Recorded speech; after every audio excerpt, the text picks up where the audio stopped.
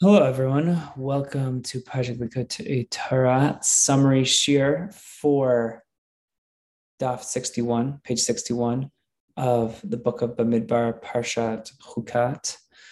And we are explaining how the red heifer ceremony process of this mitzvah involves the throwing in the cedar and hyssop branch into the fire, which alludes to the refining the emotional attributes of the animal soul. This is understood in the explanation of the Zohar of Kabbalah that the eres, the cedar tree, represents stiffness and not being able to be pliable, which represents the idea of the emotional attributes in the world of Tohu, which are such strong emotional attributes, they're not able to tolerate each other because they're so strong. However, the hyssop is a very pliable, small branch of tree that is able to tolerate, more connected to the idea of tikkun and inter-inclusivity. And that's why we need to throw both into the fire, which represents this idea of self-nullification. Now, the next mimer with the same title explores the theme of the paraduma representing leaving Egypt, this red heifer representing leaving Egypt, which specifically we bring down that through the faith of the Jewish people and Hashem, that's what caused to be meritorious of leaving Egypt.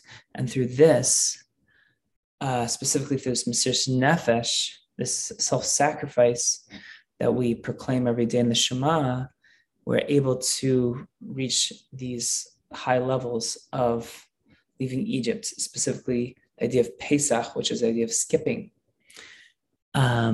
And we ask, well, why do we read this, the section of the red heifer right before Passover?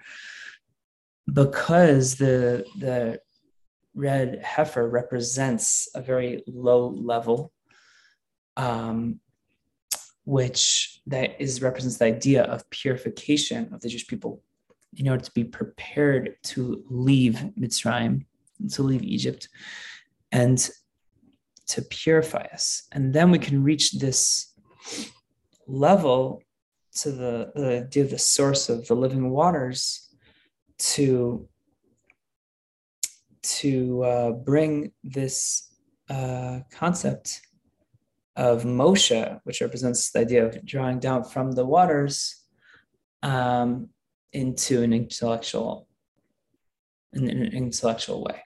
And then we also learned another mimer, the very last mimer that we learned, a very short mimer of the sprinkling of the waters, purification waters, which analyzes why specifically in the third and seventh day were the water sprinkled.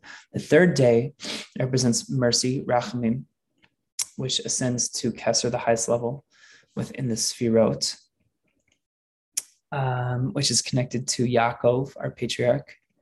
And the seventh day represents the self-nullification of Malchus, of the lowest level of the Sfirot, which also reaches the same center pillar within the Sfirot, which ascends all the way to the highest. And therefore, this purification of the impurity caused by death, this happens through the breaking of the vessels of Toh, which is from the level of Das, of understanding. But it is also through the level of Malchus, which is the seventh level, which corresponds to Moshe, so you need really both the third and the seventh in order to create this purification process. And I hope you are able to learn the whole thing inside. And I wish you a wonderful day and hope you tune in again very soon. Have a wonderful day.